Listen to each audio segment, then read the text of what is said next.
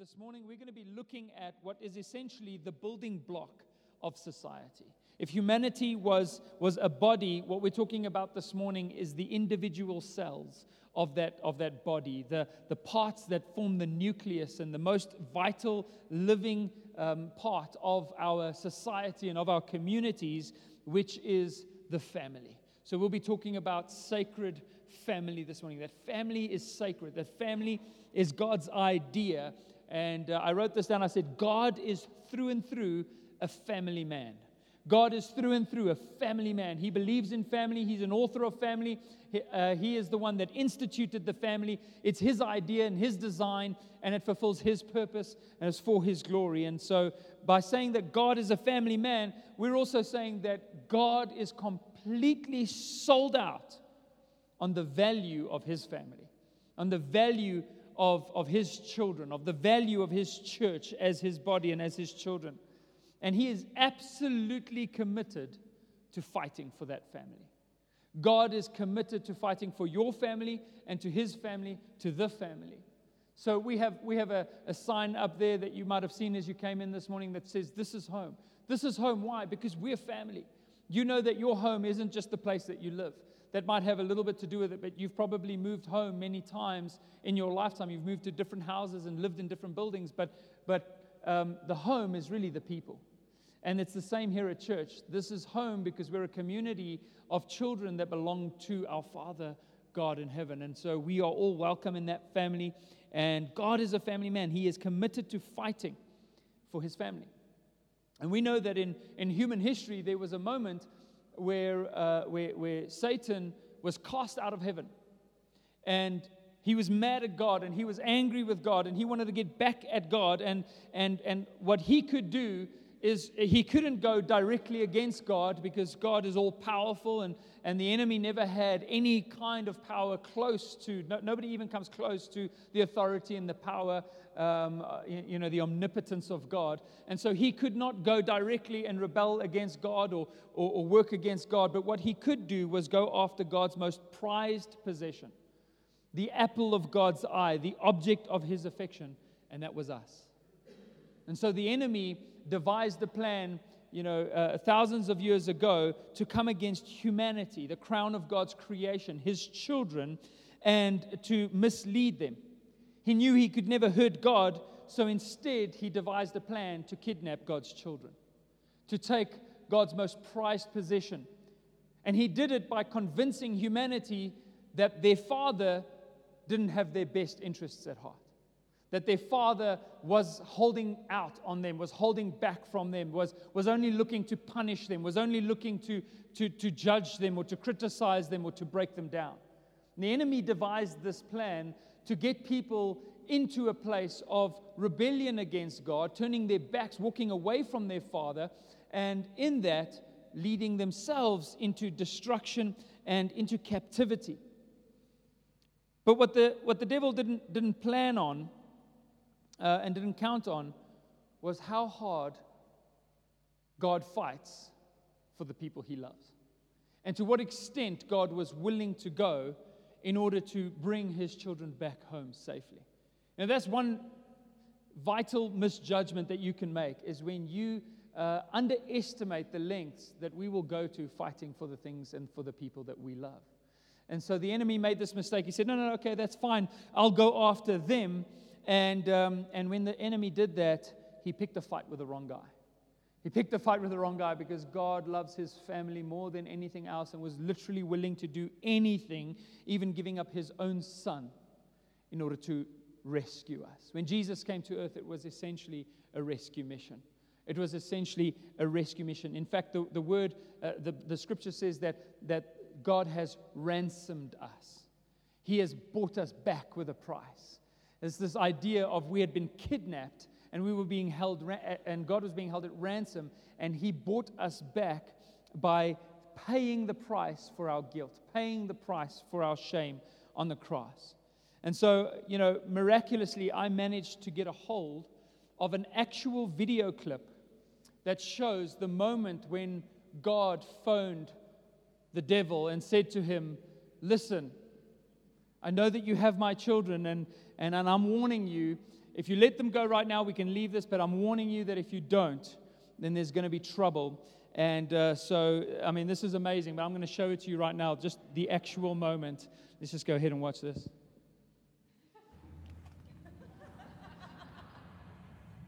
I don't know who you are.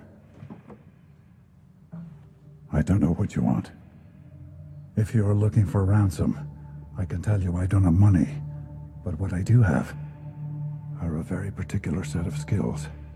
Skills I have acquired over a very long career. Skills that make me a nightmare for people like you. If you let my daughter go now, that'll be the end of it. I will not look for you. I will not pursue you. But if you don't, I will look for you. I will find you. And I will kill you.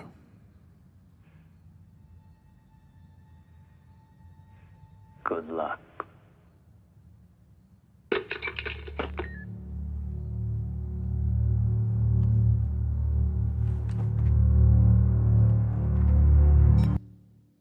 Okay, big mistake. That's the moment right there that the devil knew he messed up. All right, so okay, that wasn't the actual clip of God speaking to the devil. But if there was a phone call in there somewhere, I'm sure it would have been quite similar to that. And that's just the mission that God came on to rescue us, His family. God fights for His family. The point is that family is God's design, it's His heart, it's His plan. He longs to see healthy families, strong families, godly families that understand how a family is to operate and function and the blessing of family within a society and within a community.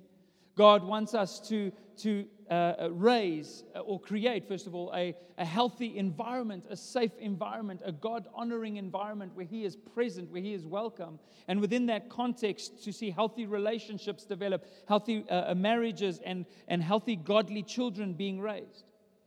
And God longs to, in the process of family, to create emotionally mature adults and parents, and to give both children and parents a greater view and encounter of God. A greater view and encounter with God, and a deeper dependence upon His grace. And so there are some elements of family that I want to talk about this morning, but ultimately I want to say that it is most definitely something worth fighting for. God fought for His family, and He wants us to fight for ours. He wants us to fight for our families. He wants us to fight for the idea of family, for the design of family. Nehemiah 4 verse 14 echoes this sentiment where Nehemiah speaks out to the people and he says, "Do not be afraid of them. Remember the Lord who is great and awesome." Just remember that God is with you. When you are leading your family and it seems difficult and it seems impossible, and I think that probably 80% of the tears that we cry in this life is because we're either worried about our family, or we're praying for our family, or we're facing difficulty within our family. But it says, remember that God, the Lord who is great and awesome, is with you, and fight for your brothers, your sons, your daughters, your wives, and your homes. We've got to fight for our families. God calls us to fight for our families. And I know that family doesn't always feel like a blessing. I feel like oftentimes family can feel like it's the opposite. The scriptures tell us, and we'll look at this later, that children are a blessing. They're a gift from the Lord. And sometimes we feel like we long to exchange that gift. Okay, can I trade this in for something else? Like a nice car or something different. Sometimes it doesn't always feel that great in the midst of family, and it can be challenging moving through life together sometimes. You don't get to pick your family. Your family is your family, and personalities are what they are, and we kind of have to learn to get along. We have differing perspectives and personalities growing up in the same home together, and sometimes families fight with each other rather than for each other. And I know that this isn't God's heart. I know that it's not His design. It's just another spin-off of our difficulty and our imperfection as people, that we often are the ones that are difficult and still need to grow. And I'm also under no kind of illusion this morning that all of our family setups and situations and examples have been perfect either or close to it. I know that for many of you, family might have been a really broken place. For many of you, you might not even have spoken to your family in many years, or you feel that they've abandoned you, or you've been rejected, or you've been cast out, and that might be the setup right now. But what I want you to know is that that's not God's heart for family. That's a result of brokenness. Family is meant to be a blessing to us. It's meant to be something that we enjoy. And I know that the enemy is still on the warpath, especially when it comes to family. Especially when it comes to your family. He wants to destroy in our society today. There's so much rhetoric around this at the moment because the enemy is doing everything he can to destroy the very concept and sanctity of family. The very idea of the traditional family is under complete threat in our society and in our world today. And those that want to redefine what the family looks like. And all this is merely an attempt from the enemy to remove people from the safety and the security that a family provides. The safety and security that a good home provides, the health that it creates within our society. I don't know if you've ever had somebody break into your house and steal your stuff. Living in Joburg, it's something that happens to too many of us. And I remember the first time somebody broke into my house. I'd only been living in my own house for about 2 years, and it was on the 27th of December. I remember that because I had all these cool Christmas gifts that I now no longer have, and I brought them home. And I remember it was a Friday morning, and I had that morning off because I was running a youth service in the evening, and I went out with my cousin. We played a round of golf in the morning, and we came back. We were kind of standing in the garage just chatting and talking about golf clubs and all the rest. And at one point, I wanted to go into the house, and I came around, and the gate, somebody had taken a crowbar and broken the gate open, and my gate was kind of broken, and the door was standing open, and I went inside just to see that, like, so much of my stuff, jewelry and TVs and any kind of equipment, cameras, everything had been taken, and I think we actually accidentally interrupted them. It's just, thank God, we were so intent on talking about golf clubs. If anybody said golf never saved your life, actually it did. Because we were talking about golf, and in the meantime, actually, we think we interrupted them because they had put all my speakers kind of in the corner to carry them out, and we obviously interrupted them. But what they did when they fled is, obviously, we were standing at the front, at the garage, at the front door, and so whoever it was left, but they left by taking my back door keys, closing the door, locking it, and then leaving with my keys. So I changed all the locks, obviously, immediately, but my thought in my mind, kind of as a young man, kind of in my own house, and you don't have your parents there to protect you if anything goes wrong. It's just like it's all you, and they had my keys, and I'm like, are they planning on coming back? Did they take my keys to come back? And I'll never forget the feeling of invasion, the feeling of my privacy and my home and this space having been broken down, and somehow somebody had gotten access to what is a private world, a private area of safety. And that is often the trauma that people experience when somebody comes into their home, is that it's almost like there is something sacred about the space in which your family grows up. It's a space that you have to be invited into if you're going to be in that home. It's not a space that you can force yourself into. It's punishable by law to force yourself into a place that somebody else lives. There's a sanctity that exists there, and you feel so violated when people come into that private space and take what belongs to you. Think about the fact that the family, if it's a place of safety and security, is the first place that a child experiences love. The first place that we as children feel safe. The first place that we learn to be dependent, and the most important area and environment in which a child will ever see and experience love and sacrificial love, as we as parents are able to model that. Where we learn our values and our strengths and our weaknesses, and where we're taught right from wrong and the skills necessary for life. And most importantly, it is the space where we are first discipled.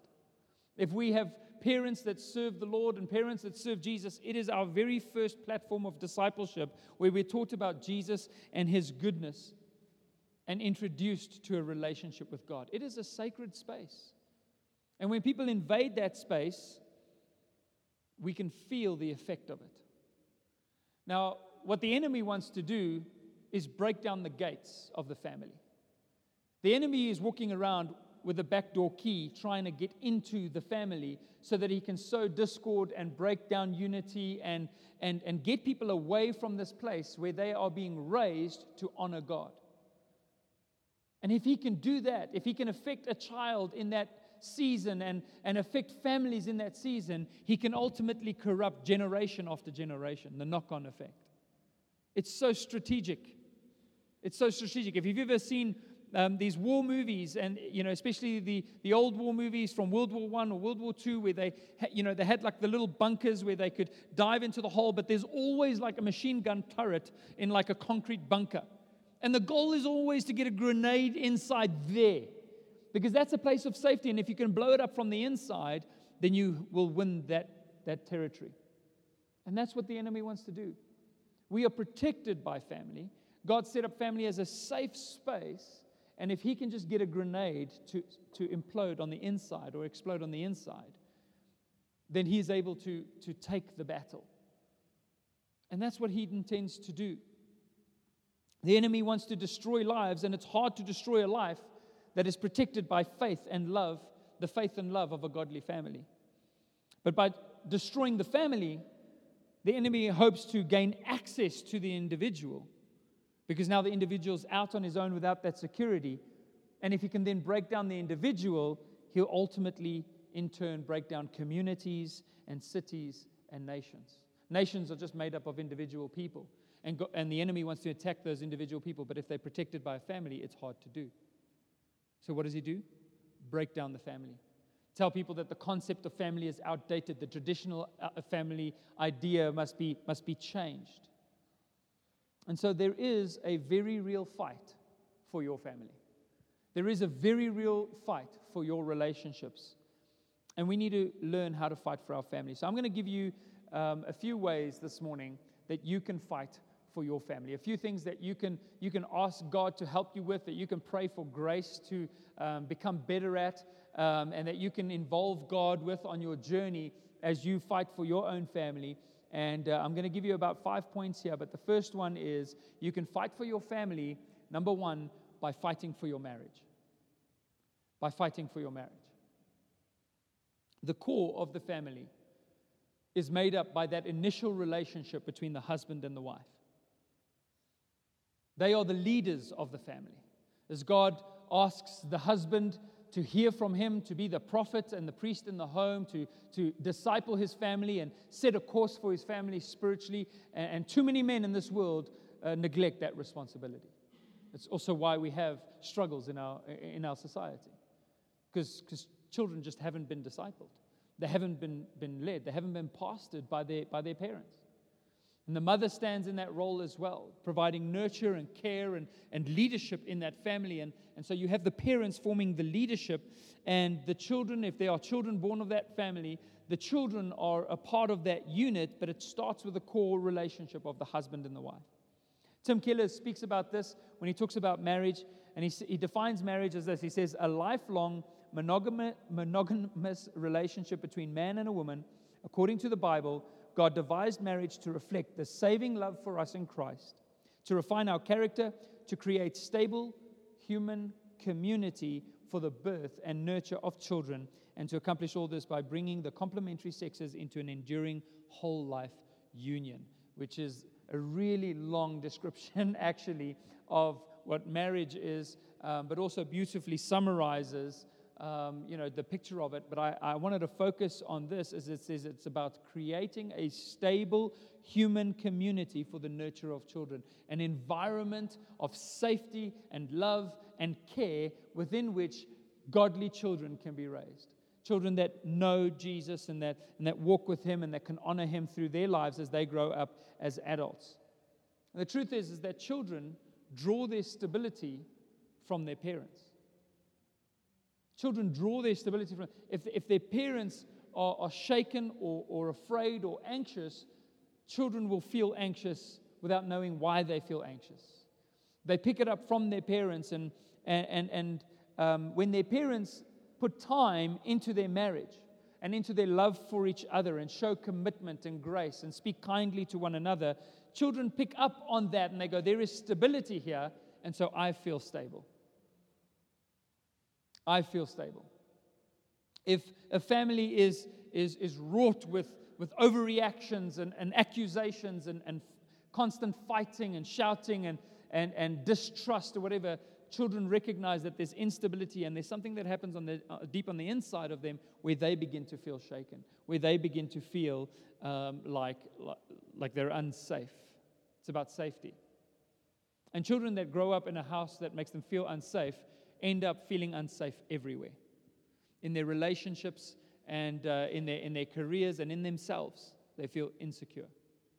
Now let me say this, that you might have grown up in a home like that, and some of the most secure and stable adults I've ever met came from homes like that. You know why? Because Jesus is able to do miracles in people's lives. So I want to tell you this morning that if you've had a difficult relationship, or if your family hasn't been stellar, or there have been issues in your family, which every single family has, just talk to a person long enough and you'll find that out. I don't want you to think that that's it, we're all doomed and we might as well give up now, because the truth is this is why we need Jesus. And I've often said this, if we were perfect parents, our kids wouldn't need Jesus. So we're just making sure that they depend on Jesus and not us by being our imperfect selves. But we want to strive for and ask God's help in creating stable families and stable homes. So children pick up on those things and they learn what emotionally healthy relationships look like, and then they are able to in turn emulate that in their own relationships. It makes them secure to face the challenges of life. So fight for your family by fighting for your marriage. Fight for your family by prioritizing your marriage and prioritizing your time with your spouse and showing affection to your spouse, even though your kids say it's gross. Okay? At the very least, they'll understand that there is love that exists there. And we need to balance the commitments of parenting with the commitments of marriage. And I know that this happens to a lot of marriages, is that when there isn't enough connection or friendship or time and effort that's gone into the marriage, and it's kind of still growing in that area, oftentimes children become something that is the watershed that actually breaks the marriage apart, because instead of focusing on the relationship, the individual parents then focus on their children more than their spouse. And through that process, what often happens is that they actually use their children as buffers, use their children as something to hide behind. And your husband's trying to talk to you, and he's trying to say something, but you don't really want to listen because you're not committed to the emotional communication that needs to happen. And so you go, okay, I'll listen to you now, and then you just go off and help a child real quick.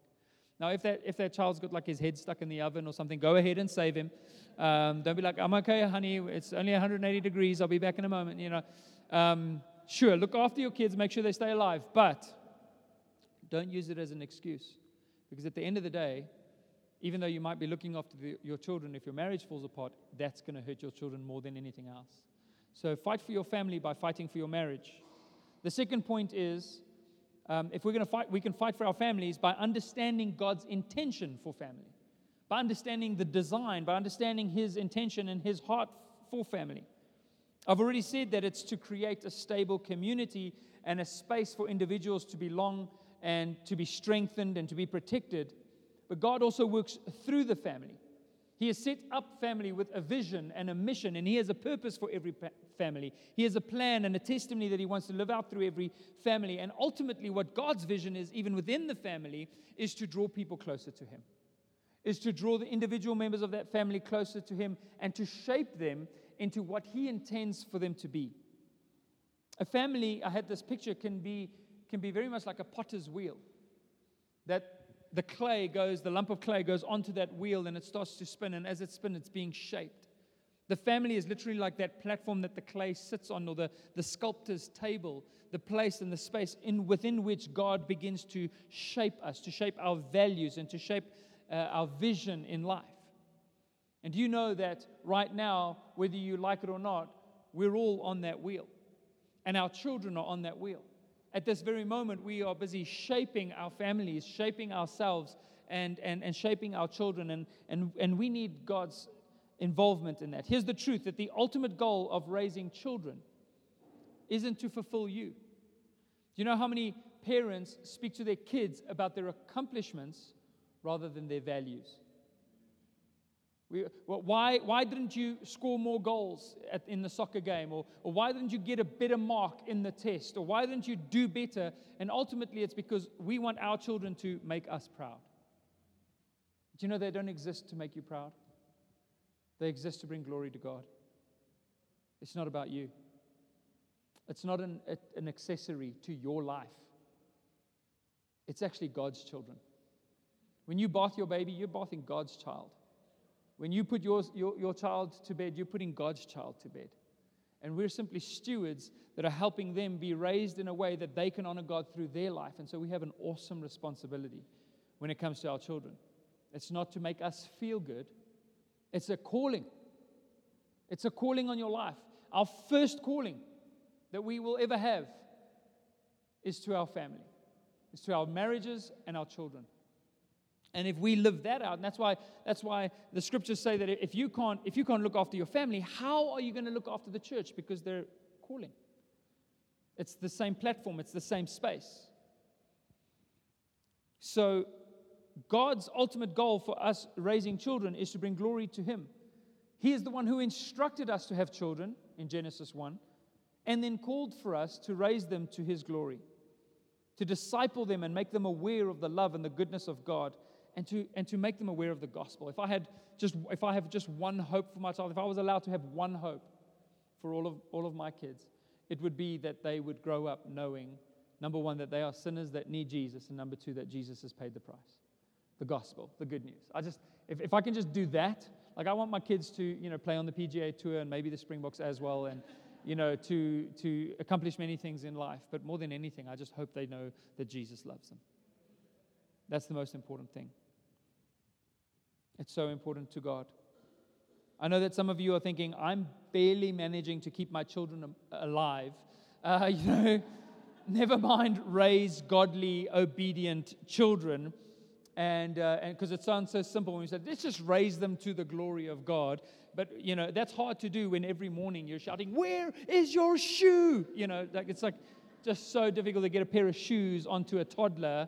Never mind raise them with values and godly insight. And so I just want to tell you this morning, if you feel like you're alone, and like if you knew what my kids were like, I can tell you that I can definitely relate to that feeling. But we must know that our children absorb more than what we realize. And you know what? It's not always about what we say, but about how we make them feel.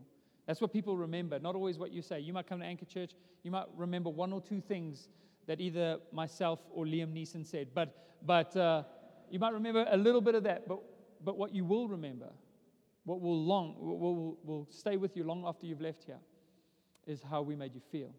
So people remember that, and we've got to remember that kids are actually absorbing. It looks like they're not listening, but they actually are. And here's the great thing about kids, is that they cannot be fooled. This is the genius of children. They are completely and blatantly honest. They have no other way to live. We become good at putting on a mask over time, but kids, they cannot be fooled that easily. They don't really take seriously what you say until they see how you live. They believe in action. They're watching your life more than that they're hearing your words. So you can say that you love their mom or dad as many times as you want, but they won't buy it until they see it. So they actually see you practice that. You can say that you love Jesus and you want to honor God. They're not going to buy into that until they see you loving Jesus and honoring God yourself.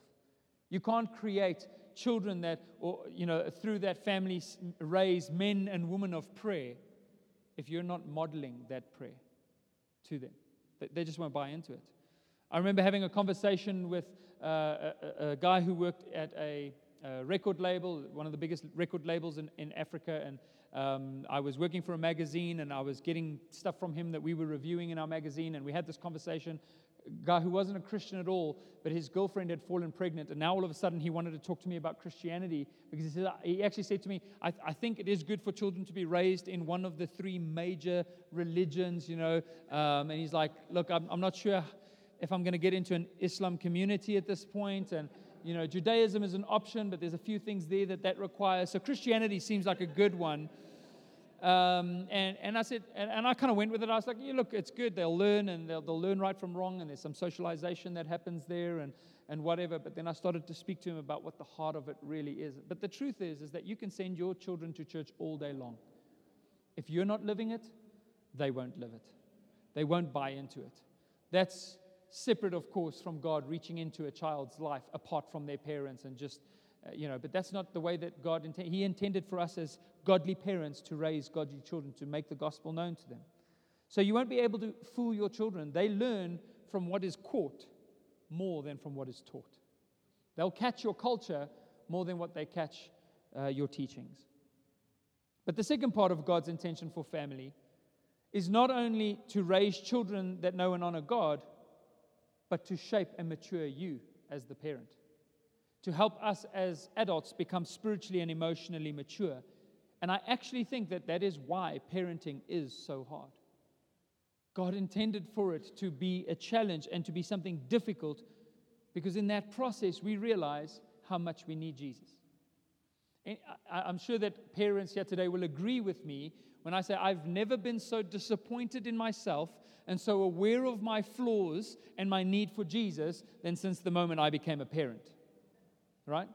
Because the moment you have other people depending on you and putting a demand on your time all hours of the day and the night, you don't really know how flawed and imperfect you are.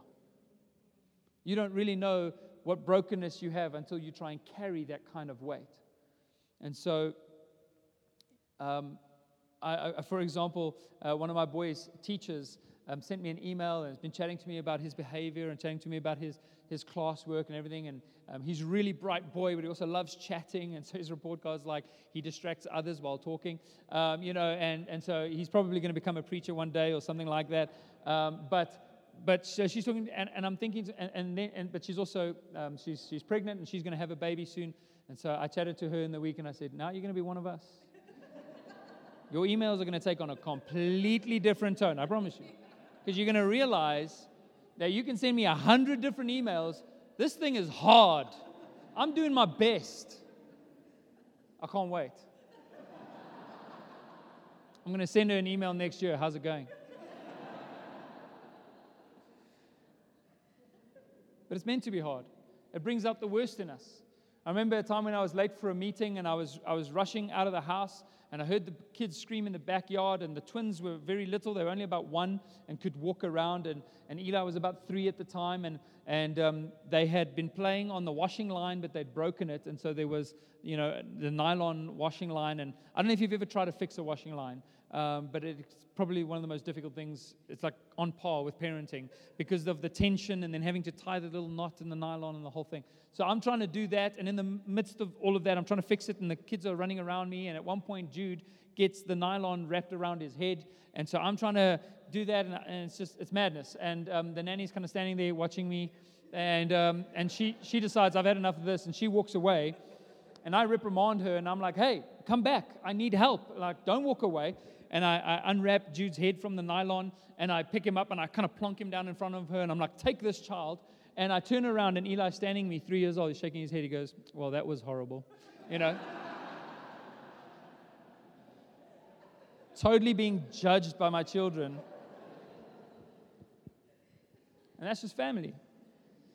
I've never grown more or been more willing to declare my dependence upon Jesus as since I became a parent. And I believe that's part of God's process. That's part of how God causes us to grow. Gary Thomas says this in his book, Sacred Parenting. He says, the process of parenting is one of the most spiritually formative journeys a man and woman can undertake. The journey of caring for, raising, training, and loving children will mark us indelibly and powerfully. We cannot be the same people we once were. We will be changed. We will be changed, eternally altered. Spiritually speaking, we need to raise children every bit as much as they need us to raise them. It's a part of the process. You see, you might have been just praying that they just grow up and, that this difficult season will just end. You know that 18-month-old season when a child can't talk but has a strong will already and is mobile? You're like, can they just get to 2 so that we can communicate about this? Later on, you find out that doesn't work either, But sometimes you'll wish a season away, but the truth is you need that season. You need that frustration. You need that difficult moment because you need to grow. You need to mature and become better so that you can be the person that God intends for you to be. So it is important that we understand God's intention for the family. The third one, modeling an authentic faith and life. You can fight for your family by modeling an authentic faith and life. And I've kind of touched on this already, but nothing will keep you more honest than children. Children will keep you honest. Somebody once said they're the most holy of all teachers, the small children, because they take you at your word and they hold you to your word. When we were leaving the campsite yesterday, we had our leaders retreat. They absolutely love Willanungi, and they always want them to come over. Half the time, Willanungi are at my house at my children's behest. And so they said to Nungi as we were leaving, we'd all had like a long weekend, and they said, Nungi, will you come over? Will you come to our house? And Nungi said, okay, I will. I promise I will. And they were like, Pinky promised Nungi, and she Pinky promised all of them. And obviously Willanungi went home, and they fell asleep, and I was busy and prepping for today and doing everything, and I left for a little while. I came back, and the first thing Jude said to me as I walked in, he says, Dad, phone Nungi. Tell her she broke a promise. Leo at that time was asleep. We woke him up because we didn't want him to sleep for too long. He was asleep. We woke him up. He woke up like this and said, where's Nungi? Where's Nungi? First thing came out of his mouth. I WhatsApped Nungi. 10 minutes later, Willanungi arrived with sweets. So the thing is that your children will keep you honest. If your faith is inauthentic, your children will see it, and you'll teach them, indirectly, perhaps, to become skeptics. See, what we really respond to is not just words or not just instruction, but example. And too many parents live by the motto, kids should do what I say and not what I do. Can I just be honest this morning? If you don't want your kids to smoke, don't smoke. If you don't want your kids to swear, don't swear. Right? We hold them to a higher standard sometimes than we hold ourselves. And it's unfair. They are going to do that. And if you struggle with something, then tell them, I struggle with it too. And we should both work on being better in this area. You can be honest with your kids because that's authentic. Authentic faith passes the torch of the gospel from one generation to the next. That's God's intention. Psalm 145 verse 5 says, one generation shall praise your works to another and shall declare your mighty acts. God wants us to talk to our children about the goodness of God. And there have been moments where I've made mistakes, or I've disappointed myself, or I've lost my temper, or I've shouted at my kids, or I've done something, and there have been moments where I've sat down with them. And I remember when Eli was very little doing this for the first time, I sat down and I said, you know what, Daddy also needs Jesus. And I led him in praying for me. Because what I hope to show him is not that I'm a perfect person, but when I met my imperfections, I went to Jesus. Because I know that when he meets his own imperfections, and he will, that he could feel despondent and disappointed. But instead of that, he'll remember when my dad met his own perfections, he ran to Jesus and not from Jesus. And my hope is that in his future, he will turn to Jesus, and he will be able to respond in the same way by looking to God for grace. Children will look at how you seek God, at how you pray, at how you respond to crisis.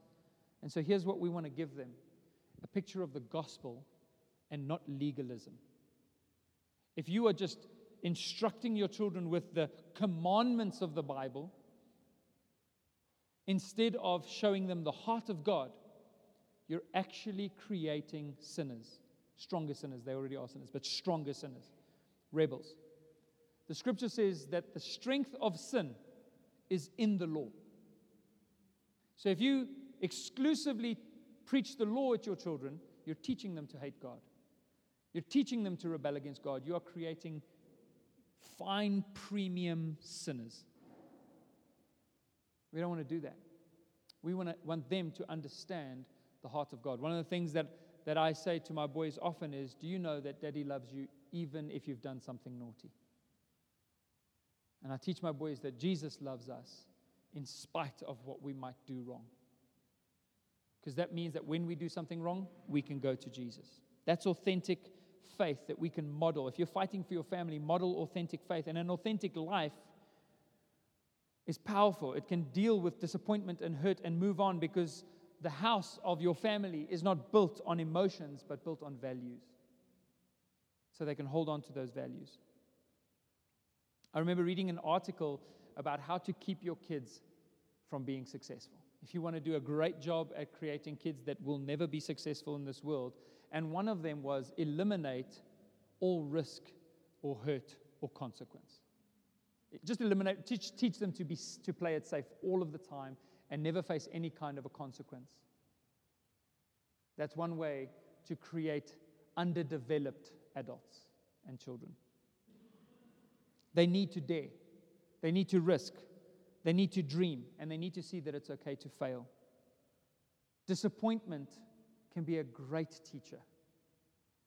Having your heart hurt by the reality of life can be so good for us in our maturing. I remember buying Eli on a Friday afternoon. He does golf, and if he does, if he concentrates and he listens to his coach, then I say to him, okay, we can go and we can get you something from the tuck shop as we're on our way home. And he always loves to take this big kind of slushy type of thing that's got way too much sugar. But he carries that, and then he normally has like a sweet and something else, and he's got like a tucked under his arms, and he's walking like that. And one day when we were walking like that, we got to near the school gate, it bumped out of his hand, and he dropped it on the floor, and it all spilt out on the bricks. And so obviously my initial response as a parent is, don't worry, son, I'm straight back to the tuck shop to get you another one. And sometimes I would do that, and that's okay. But in that moment, I felt that he needs to understand that sometimes that happens. I said to him, boy, this is sometimes what life is like. It's a disappointment. I'm sorry. Dad's really sorry that your juice spilt out, but it's okay. You can get another one next week. And he just had to deal with that disappointment. Sometimes our kids need to know that there are consequences. They were playing cricket at the leaders' retreat, and Eli, A-type personality, hates going out. So every time he goes out, there's an excuse, and there's often a struggle for the cricket bat, which kind of breaks down into an all-out brawl. And so every time he threw a tantrum or fought with his brother, I actually put him on the sideline. I said, okay, come, you're sitting next to me here now, and I put a timer on my watch. I'm like, 5 minutes, time out. You can sit here and watch the cricket, 5 minutes gone, then you can go back. They need to learn that there are consequences, and that's part of modeling life to them. Authentic life involves disappointment, so it's important. I'm almost done this morning. The fourth way that you can fight for your family is by being intentional. I'm amazed at how intentional we are in so many areas of our lives, when it comes to our studies, and when it comes to our career, when it comes to, our financial planning, when it comes to everything else around our lives. But then when it comes to our family, we just kind of let it happen. Let's just, go into auto mode.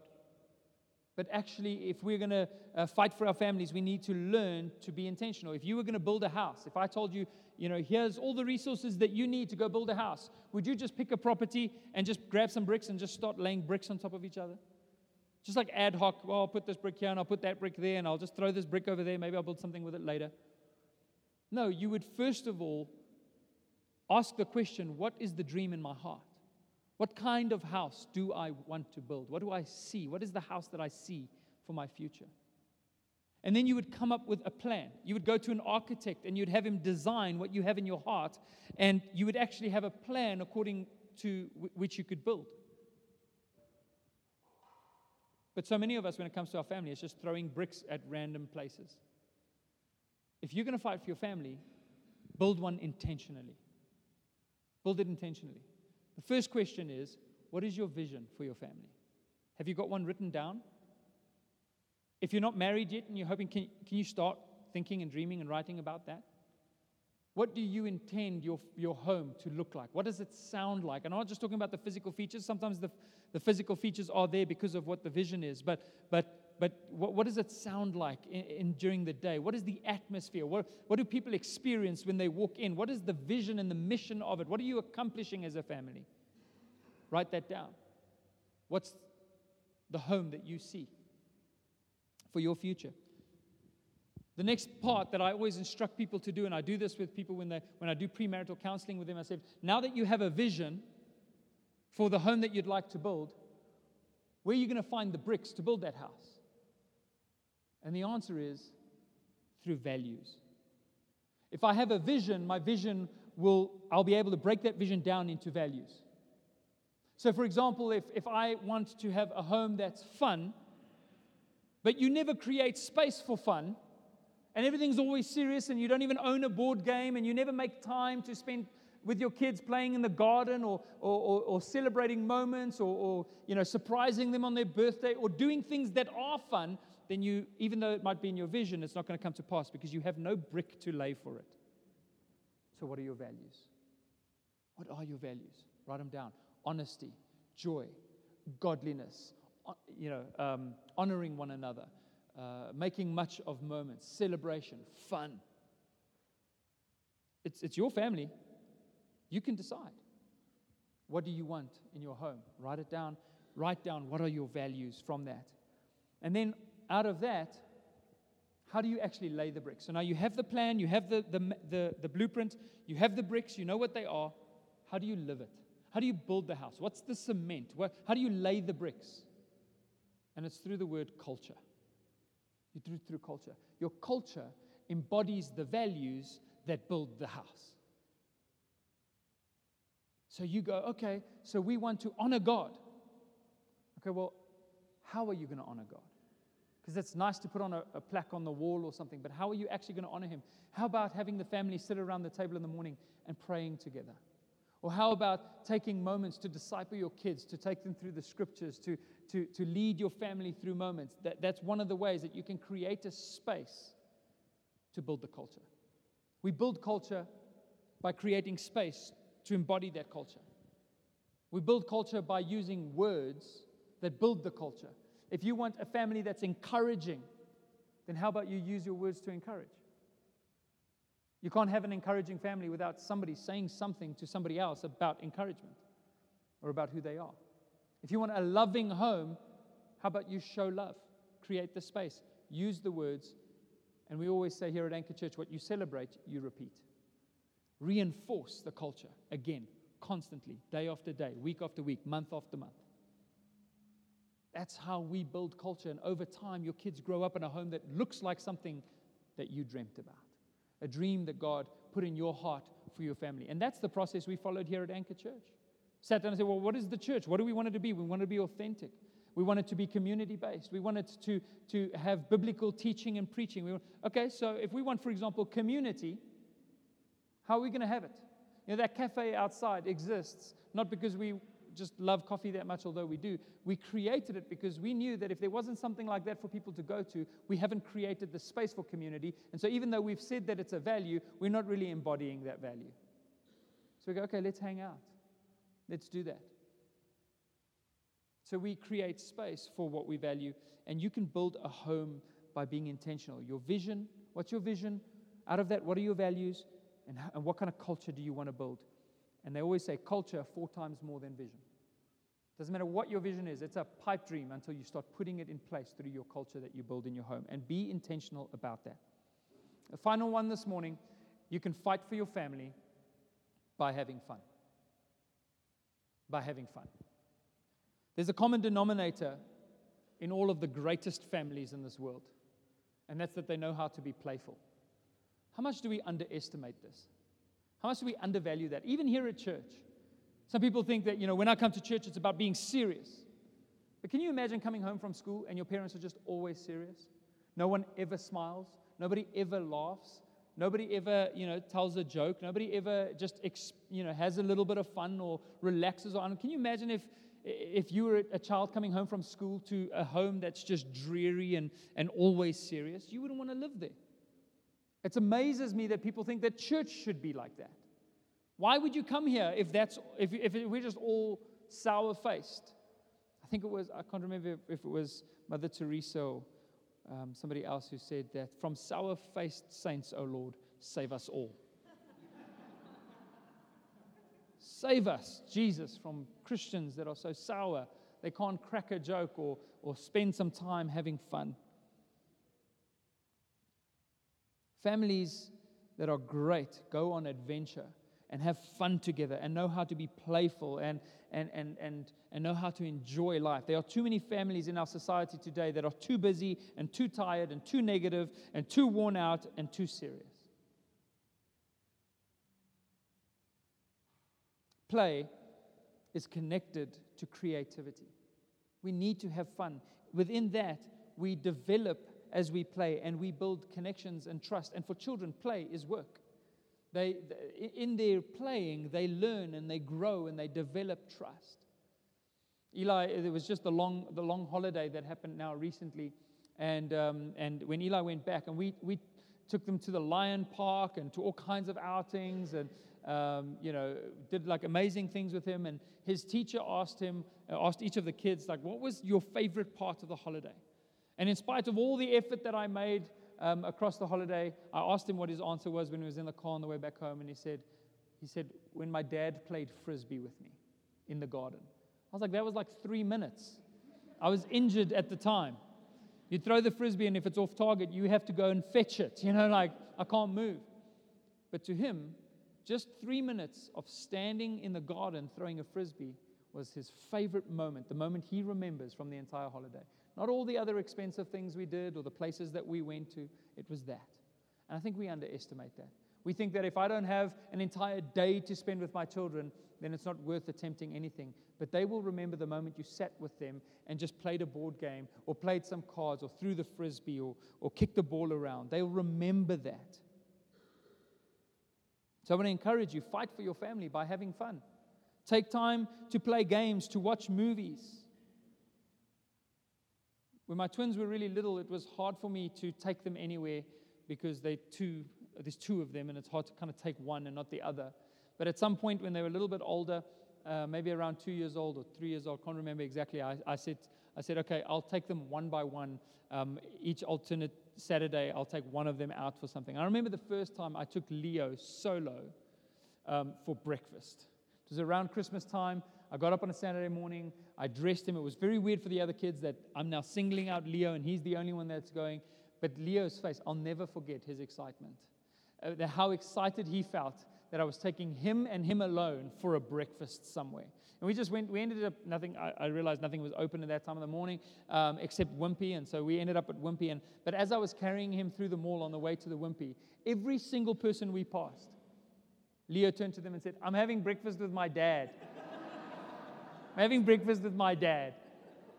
And people are like, that's nice, Just random strangers. He wants everyone to know, I'm having breakfast with my dad.